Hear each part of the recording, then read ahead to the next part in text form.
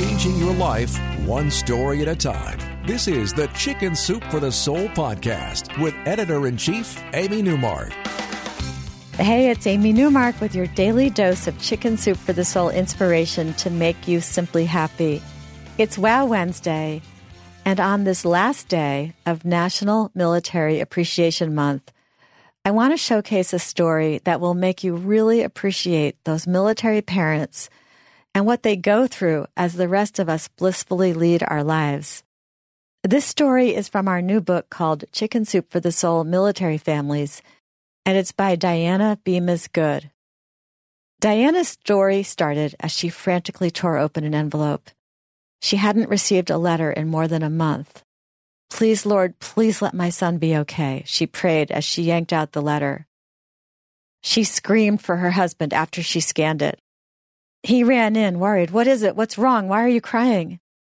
"He's coming home," she said. 2 weeks later, Diana was at the airport waiting. This joyous day had been a long time coming, because 3 months earlier, Diana had been watching the news at home when a news alert crossed the bottom of the screen. It said this: "Huey helicopter down, no survivors. Huey helicopter down, no survivors." Diana had sat there frozen. As far as she knew, there were only 8 or 9 Hueys operating during Operation Iraqi Freedom, and that was the kind of helicopter her son Joshua flew in. There was no more information than that. There was nothing she or her husband could do to find out either. They just had to wait. Diana thought about praying, but if she prayed that Joshua wasn't one of the fallen, then that meant someone else's child was. An hour after she saw the news on TV, Diana was able to talk with an officer. He said that if Joshua was on that helicopter, there would be a knock on the door within 24 hours.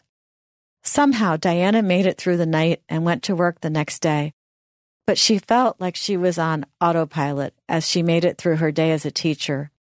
Finally, the school bell rang, and it was 2:30 p.m. But it wasn't only the end of the school day. It was the end of the 24-hour waiting period.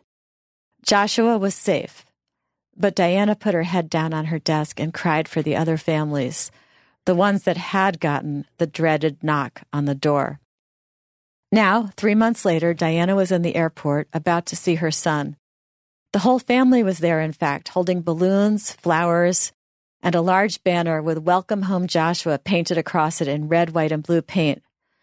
Someone saw the arrival screen and informed them, "He's landed, you guys, he's finally here." They all ran back to the exit from the security area where he would be coming out.